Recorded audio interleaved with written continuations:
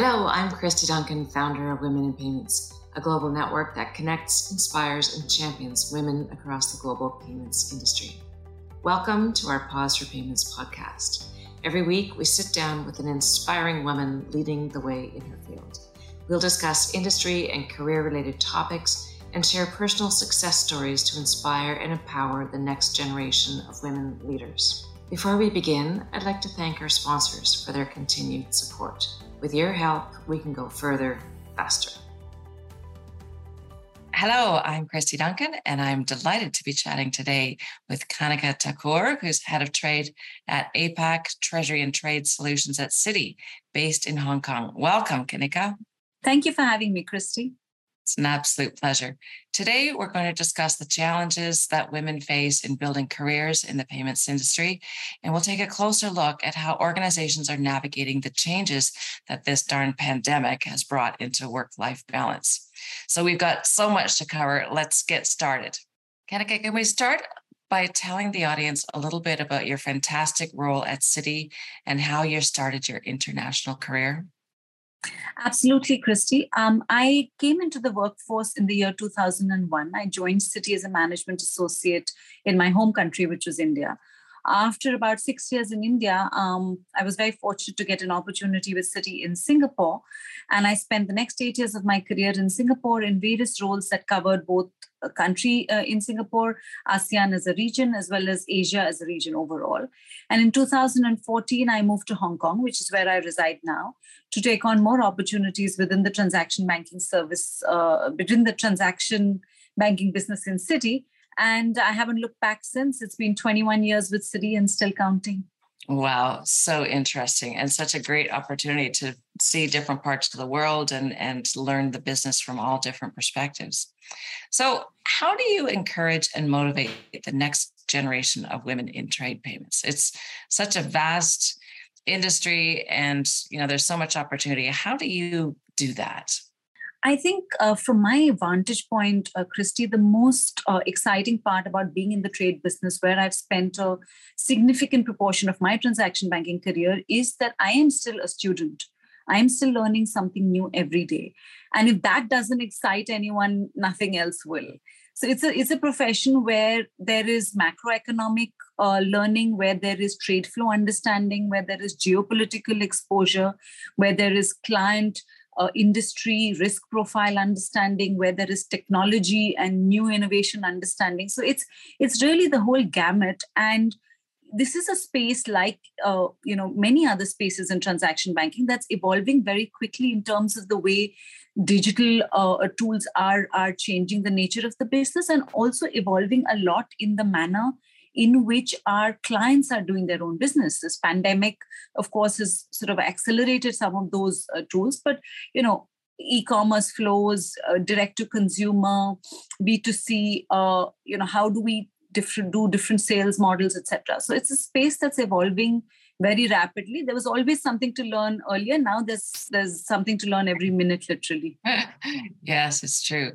And bringing up that next generation of talent, there's, as you say, so much opportunity to learn and find, that perfect role or the opportunity to develop different skills across this whole sector. So interesting.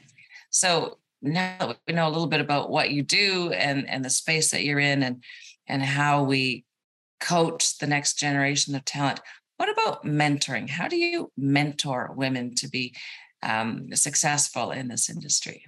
I don't think there's a formula. I wish there was.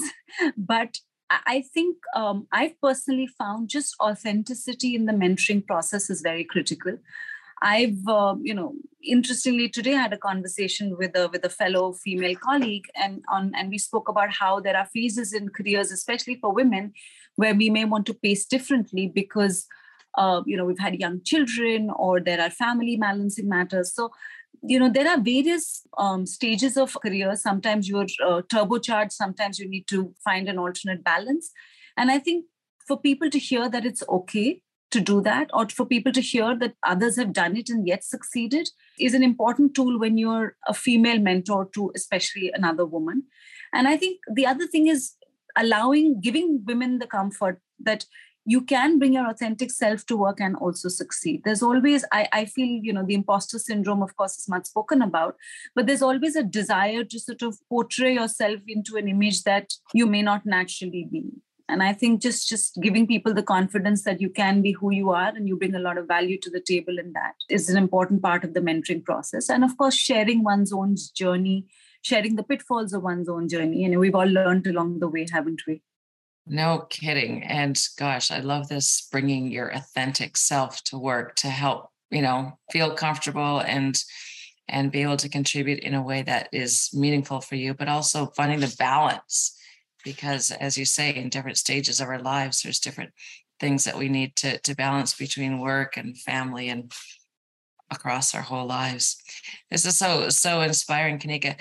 Let's talk a little bit about you as a leader. Can you talk about some of the hurdles that you face as a woman leader in trade finance? I think initially, I wouldn't say they're leaders, but there are learning stages it's hurdles, sorry, but there are learning stages in the process. So when I first took on the head of business role in Asia, it was a much larger team that that I was now handling, as opposed to the size of the team that I had handled earlier. So that is something that took me a while to get used to, in terms of different leadership styles, with cultural differences, with styles, with the way you handle a managing director in your team is very different from the way you mentor or work with a manager or an AVP in your team. So just getting used to that, I think, needs one to sit back, needs one to pull out the reserves of one's own experiences and sort of get along the process. I think it is a male-dominated industry, no doubt, but I haven't personally faced a situation where I've felt that a particular challenge was heightened because I am a woman and a man may not have faced the challenge. Yes, whenever I've been over sort of busy at work and been in very intense periods, my children's library books have been late. So I paid a hell of a lot of late library fees. But other than that, I wouldn't call out any unique challenges. Wow, good for you. It's certainly challenging for all of us as leaders, especially during this pandemic. So if you can navigate that, that's fantastic. So when I look at, organizations, and can you talk a little bit about how companies and Citi in particular are addressing this whole topic of inclusion? And inclusion means many things to many people, but when we want to be that employer of choice, it's such a hot labor market at the moment, not only, in particular regions, but around the world. How do you use inclusion to make Citi an employer of choice?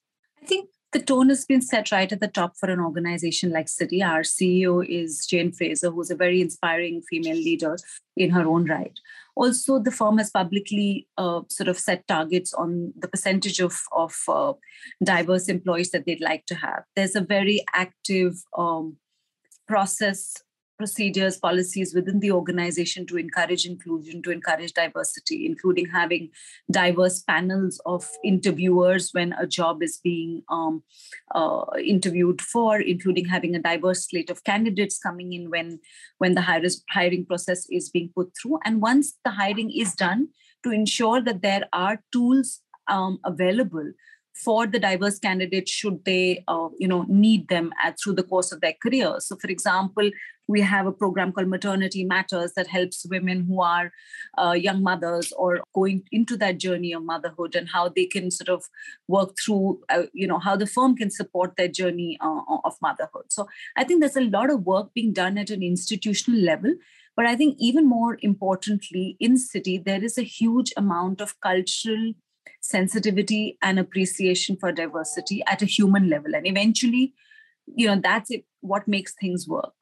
And I've been very fortunate personally to have bosses, mentors, peers, team members who've been very supportive and who've been very appreciative of the kind of challenges that one does face, and who've been very responsible in ensuring diversity and inclusion at every microcosmic level. And that's eventually when, it all works together. So yes, there'll always be blips, there'll always be concerns. But I think the organizational intent is extremely, extremely strong. Wow, I love that. And especially coming right from the very top. I mean, Citi definitely puts his money where its mouth is. And that leadership with Jane Fraser is so inspiring.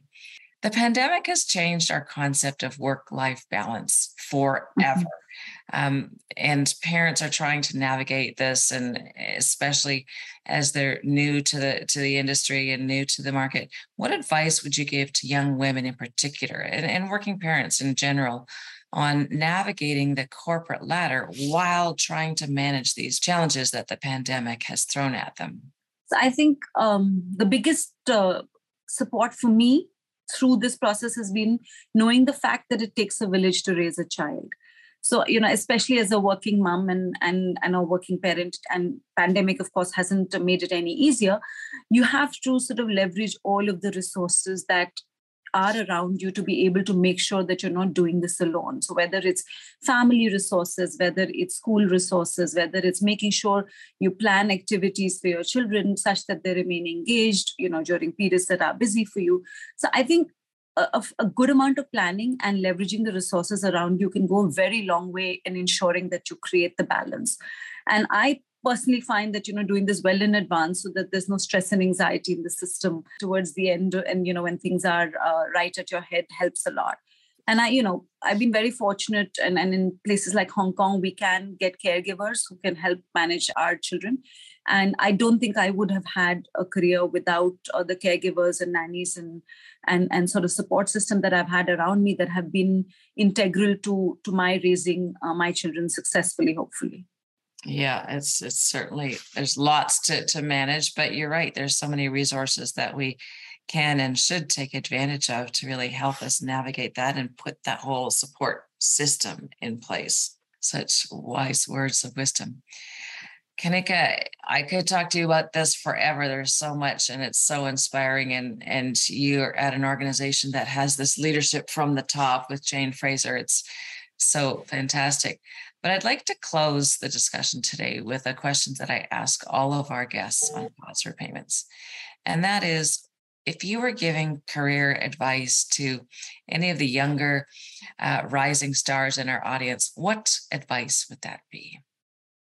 Follow your heart, but persevere, remain consistent, display a lot of grit, and keep learning. I don't think it's very complicated. There's simple things that, we keep our North Star right. I think we can all go places. And we've got to constantly keep learning and also keep delivering to the organizations that provide us these wonderful platforms to learn. So inspiring. Yeah, it's...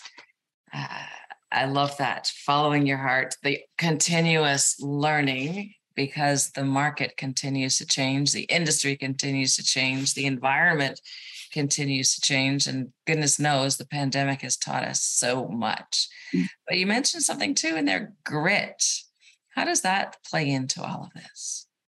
I was watching a TED talk yesterday that I forget the name of the lady who did it, but she did research across military academies, schools, organizations. And the one characteristic that she said differentiated successful people from non-successful, it wasn't IQ, it wasn't social fitment, it wasn't, various other parameters that one would typically measure on, including physical appearances.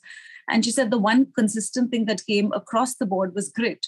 And if we stand back and think about, whether Malcolm Gladwell in his book Outliers spoke about the 10,000 hour rule, right? You can get good at anything if you really spend the right amount of time on it. So I think you can learn to love almost anything when you get good at it. And to get good at something, you've got to spend the hours and burn the midnight oil and, veritably, not literally, and really spend your time and focus on it. And which is where I think grit comes very importantly into play, because the tendency to give up before you go very deep can be high, because if it may not be interesting or it may not be fun till you get good at it.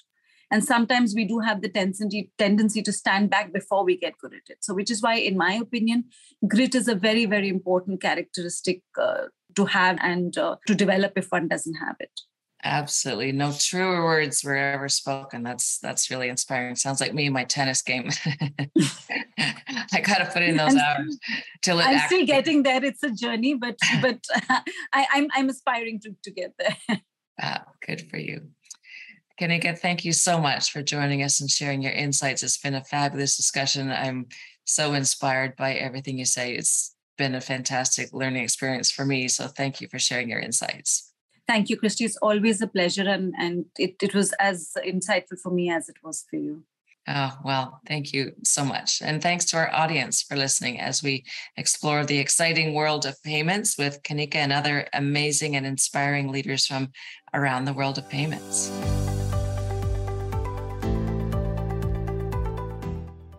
Pause for Payments is produced by Women in Payments, and you can learn more about us at womeninpayments.org.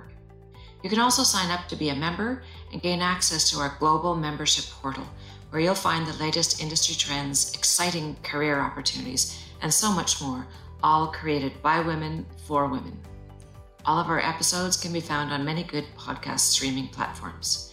And if you enjoyed today's podcast, please remember to rate and subscribe. It really helps us to get found by others. Thanks everyone for listening.